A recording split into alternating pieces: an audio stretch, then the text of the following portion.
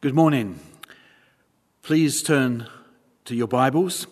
And this morning we continue our studies in the book of Acts. And we have arrived at Acts 24. And we're going to read the whole of the chapter. So sit back and listen once again to David Suchet, the well-known actor, read from this text. 5 days later, the high priest Ananias went down to Caesarea with some of the elders and a lawyer named Tertullus, and they brought their charges against Paul before the governor. When Paul was called in, Tertullus presented his case before Felix.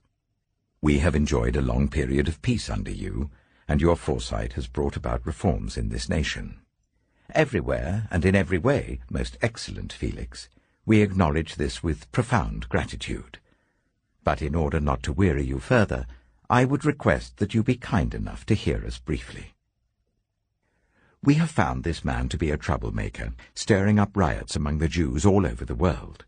He is a ringleader of the Nazarene sect, and even tried to desecrate the temple. So we seized him.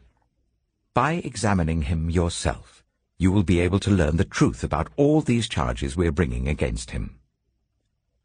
The other Jews joined in the accusation, asserting that these things were true. When the governor motioned for him to speak, Paul replied, "I know that for a number of years you've been a judge over this nation, so I gladly make my defense. You can easily verify that no more than 12 days ago I went up to Jerusalem to worship. My accusers did not find me arguing with anyone at the temple, or stirring up a crowd in the synagogues, or anywhere else in the city. And they cannot prove to you the charges they are now making against me. However, I admit that I worship the God of our ancestors as a follower of the Way, which they call a sect. I believe everything that is in accordance with the law and that is written in the prophets. And I have the same hope in God as these men themselves have, that there will be a resurrection of both the righteous and the wicked. So I strive always to keep my conscience clear before God and man. After an absence of several years, I came to Jerusalem to bring my people gifts for the poor and to present offerings. I was ceremonially clean when they found me in the temple courts doing this. There was no crowd with me, nor was I involved in any disturbance. But there are some Jews from the province of Asia who ought to be here before you and bring charges if they have anything against me. Or these who are here should state what crime they found in me when I stood before the Sanhedrin, unless it was this one thing I shouted as I stood in their presence.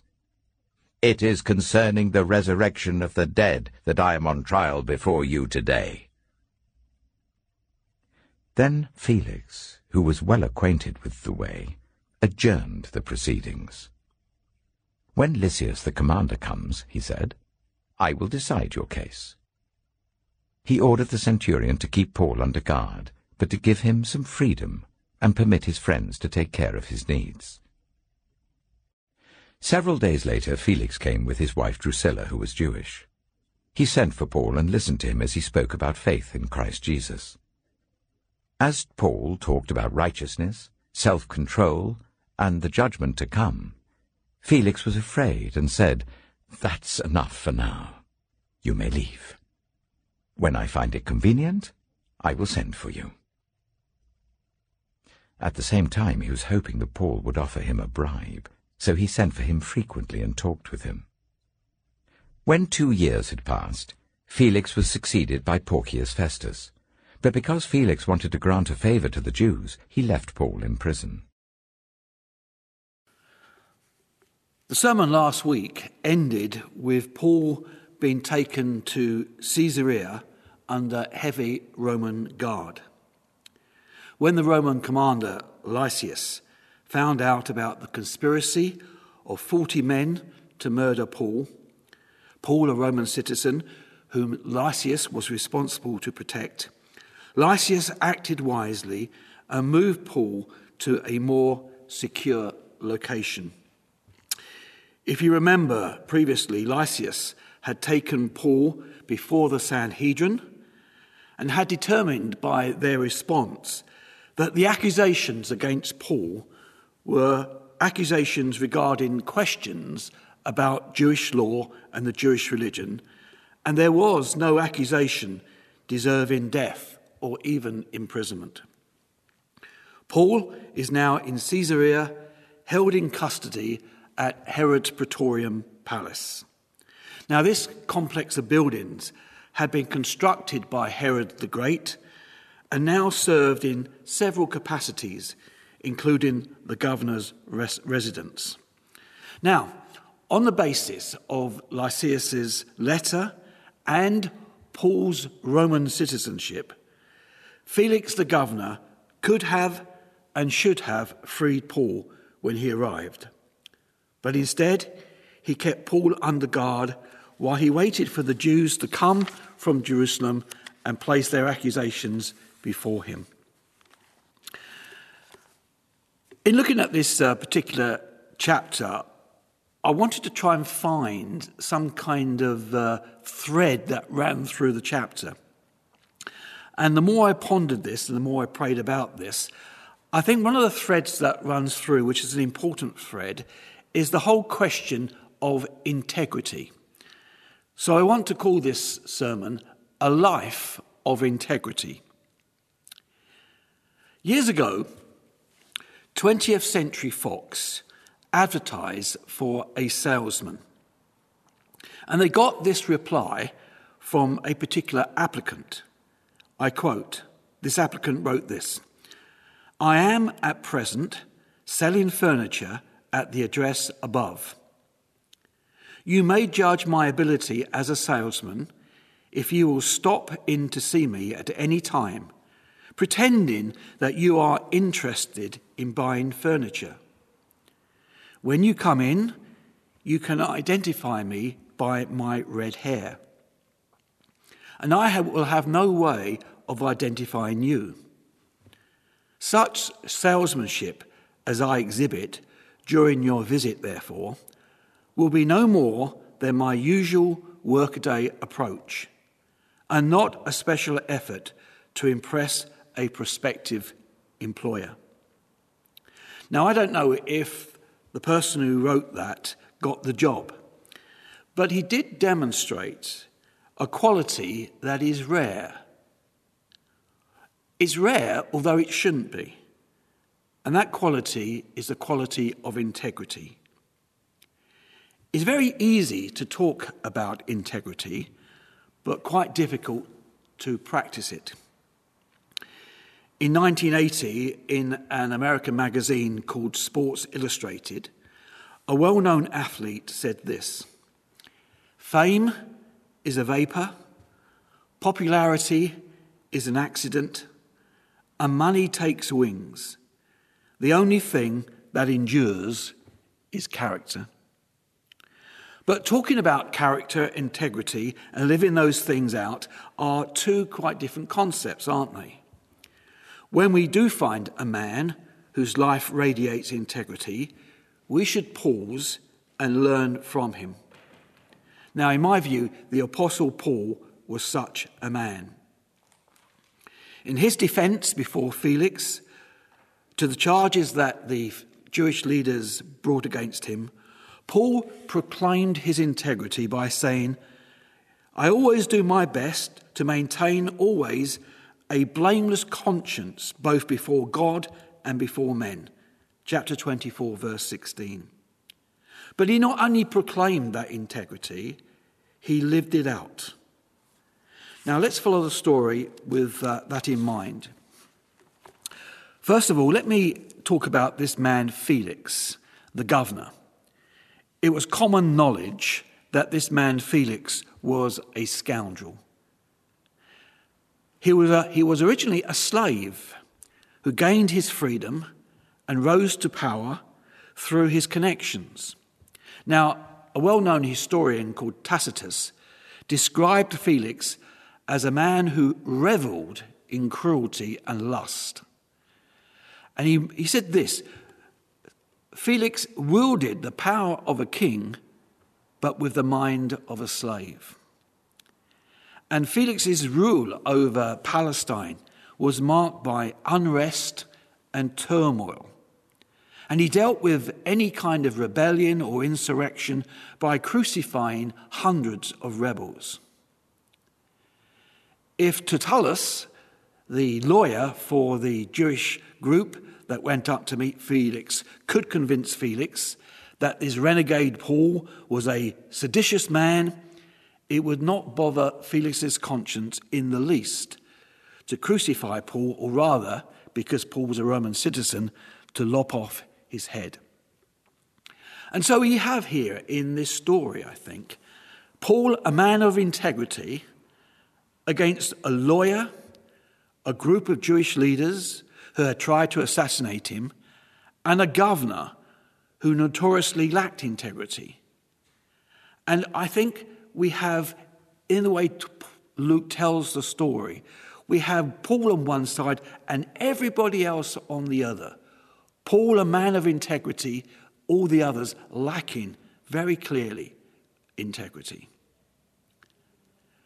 And we can live with integrity by speaking the truth, by living in line with Scripture, and by keeping a blameless conscience before God and men.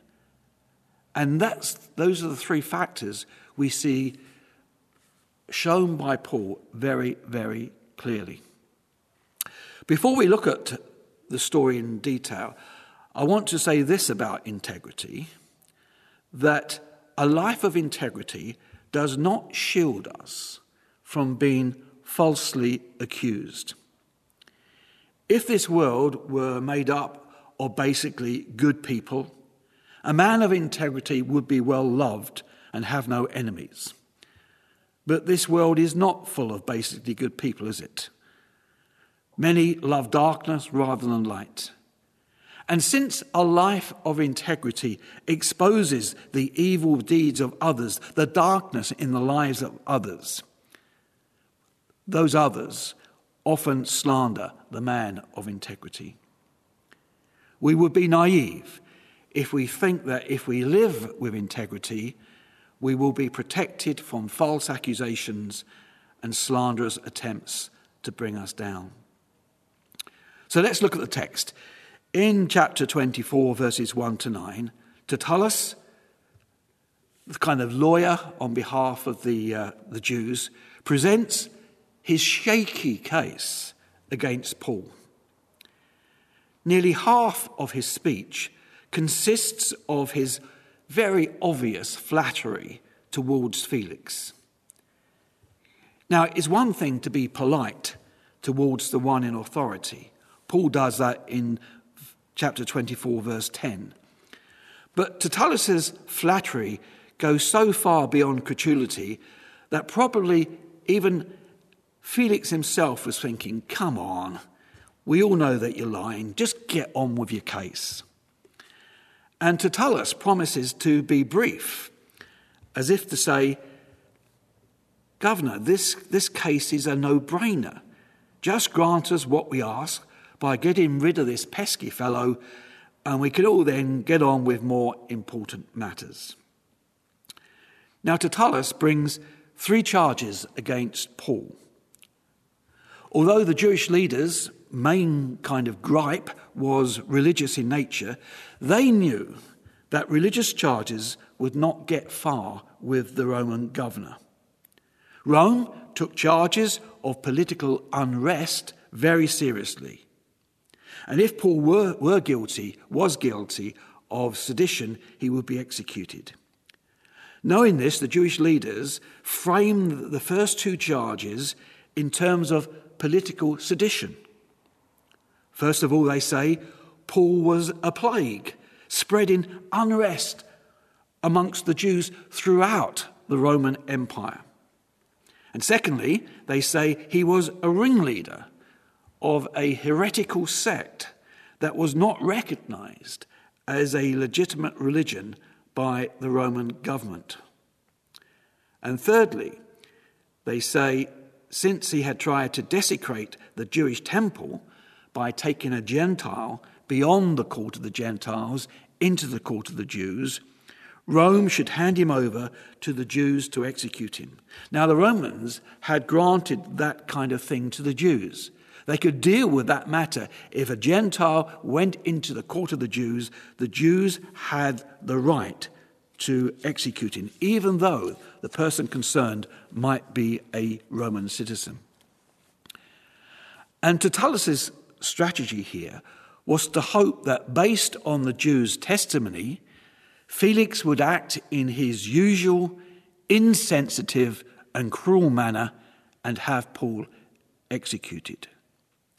Now, Tertullus flatly lies when he states that the Jews arrested Paul in the act of trying to desecrate the temple.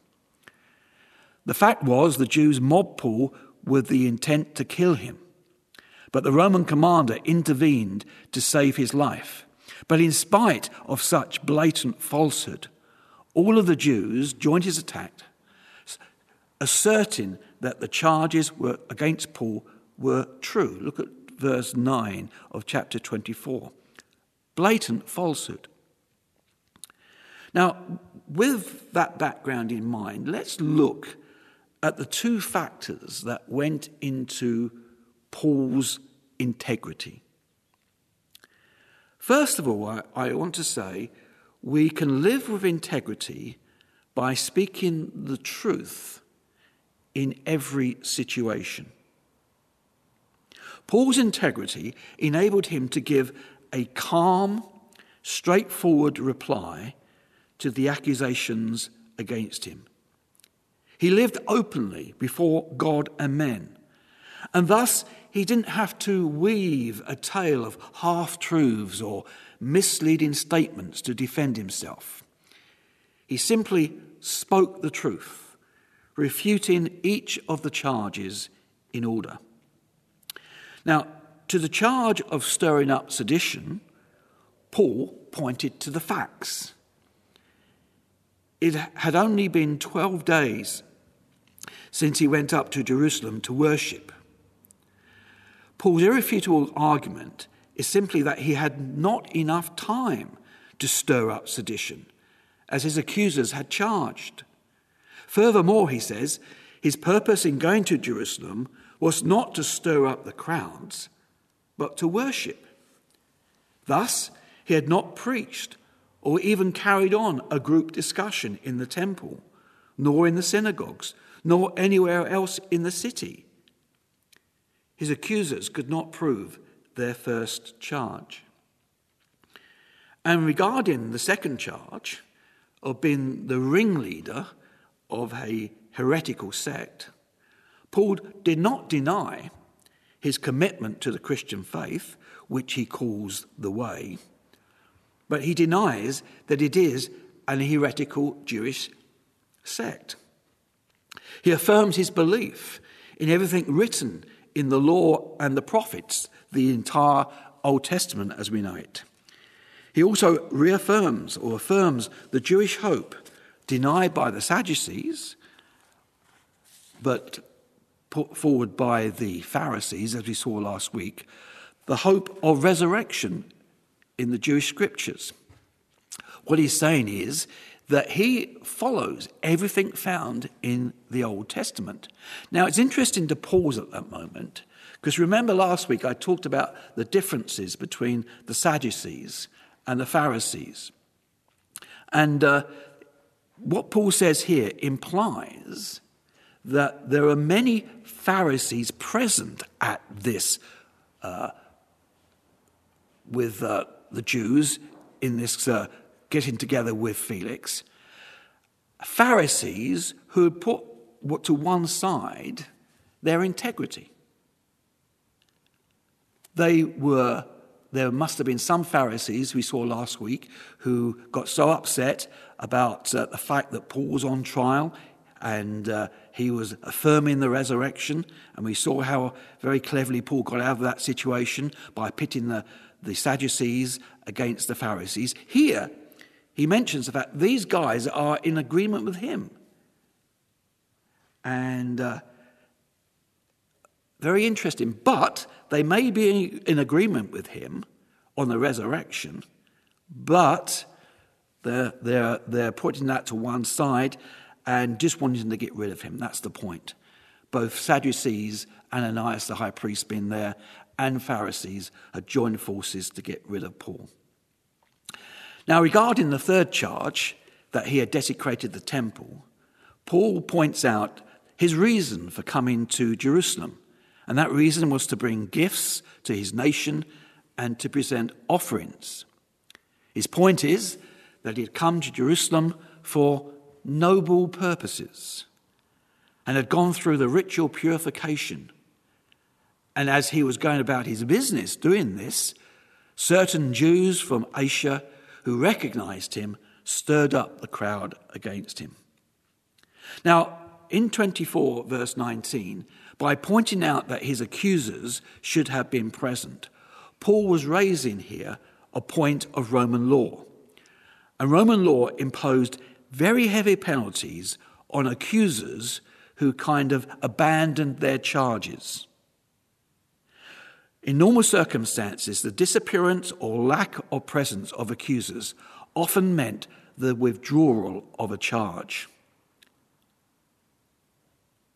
And Paul concludes this point by pointing out that the only supposed misdeed that any of his accusers had against him was his statement, whilst being on trial before them, his statement of his belief in the resurrection of the dead. Paul answered his accusers by simply speaking the truth. Now, I want to say that being a person who consistently speaks the truth is a very freeing concept. See, if you're in, as it were, the spin business of making yourself look better than you really are, then you have to remember what you've said to whomever and hope that those you're trying to impress don't start comparing notes. But if your life is what, so one man said, a single fabric, and you habitually speak the truth, you don't have to worry about what you've said to whomever. You just speak the truth to everyone. And of course, as Christians, we are commanded to speak the truth. Ephesians 4, verse 25. Our God is a God of truth who cannot lie. Titus 1, verses 1 and 2. And as his followers, as the followers of God, Jesus, we must become people who speak the truth in every situation. So, part of Paul's integrity was always to speak the truth, no matter what. The second part of his integrity is based on the fact he says in this particular chapter, he lived in line with the Scripture. Now, the Scriptures he's talking about here are the Old Testament Scripture, the law and the prophets. But remember, Paul said, all Scripture is inspired, profitable for teaching, for reproof, for correction, for training in righteousness. That's what he said in 2 Timothy chapter 3, verse 16. And if we are going to be people of integrity, we must base our lives on the teaching of Scripture. Scripture, looking at what God requires of us as his followers. Only then, when living in line with Scripture, can we truly be people of integrity. And the third thing about living with integrity that we can get from this particular passage, particularly regarding the Apostle Paul, is that we live with integrity by keeping a blameless, a good conscience, clear conscience before God and men. Paul says here he always sought to have a clear, maybe a better translation, good conscience, blameless conscience before God and before men. And you know, I was quite surprised in looking up the word conscience, how often it's used in Scripture, because it's used many, many times. Let me just quote. Paul later tells Timothy, the goal of our instruction is love from a pure heart and a good conscience and a sincere faith.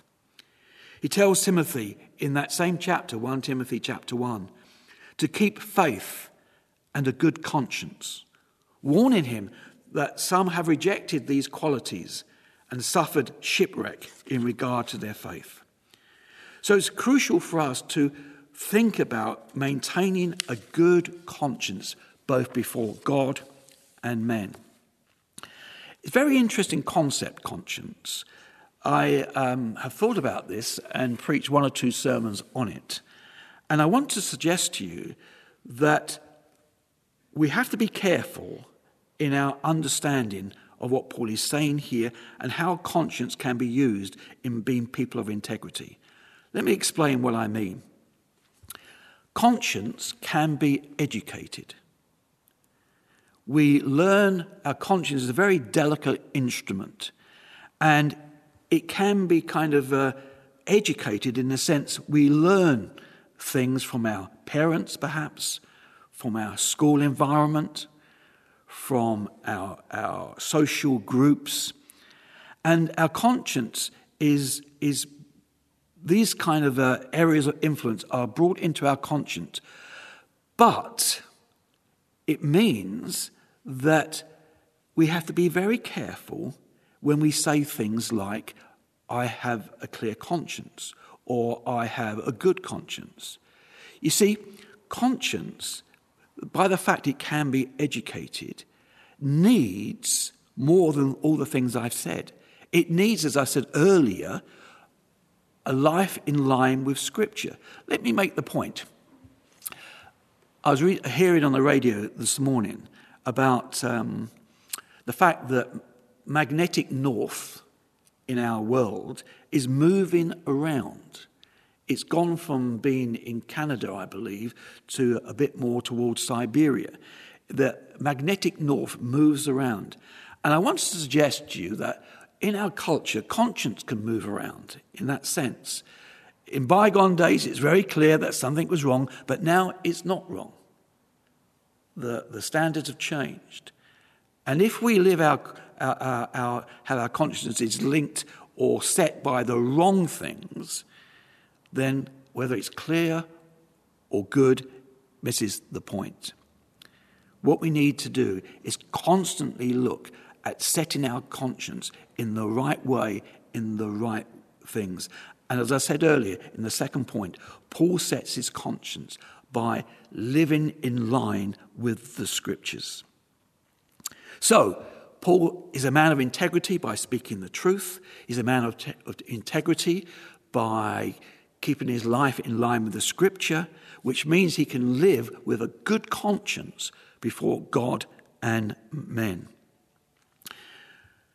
The outcome of all this is the fact that Felix, who's a sad case actually, a man who lacks integrity big time, Paul is innocent. Felix knows it. Felix knows he should be released, but he also knows the Jews won't be happy if he lets Paul go. Now, Felix at this time can't afford any more unrest in the area over which he governs. So he postpones the case with the excuse that he will decide it after he hears the testimony of Lysias the commander. This gets the Jews off his back and out of town, and he salves his guilty conscience by giving orders that Paul's custody should be fairly comfortable and free. Again, let me just say this. This shows us there's no guarantee that everything will go well with us, even when we walk uprightly before God and men. But the Lord was with Paul there. And it's better to be in custody, having spoken the truth, lived in line with Scripture, having a clear conscience, than to have power and money. So, next week we'll follow what happens when Felix is removed from the governorship and Paul appears before another governor. God bless you. Amen.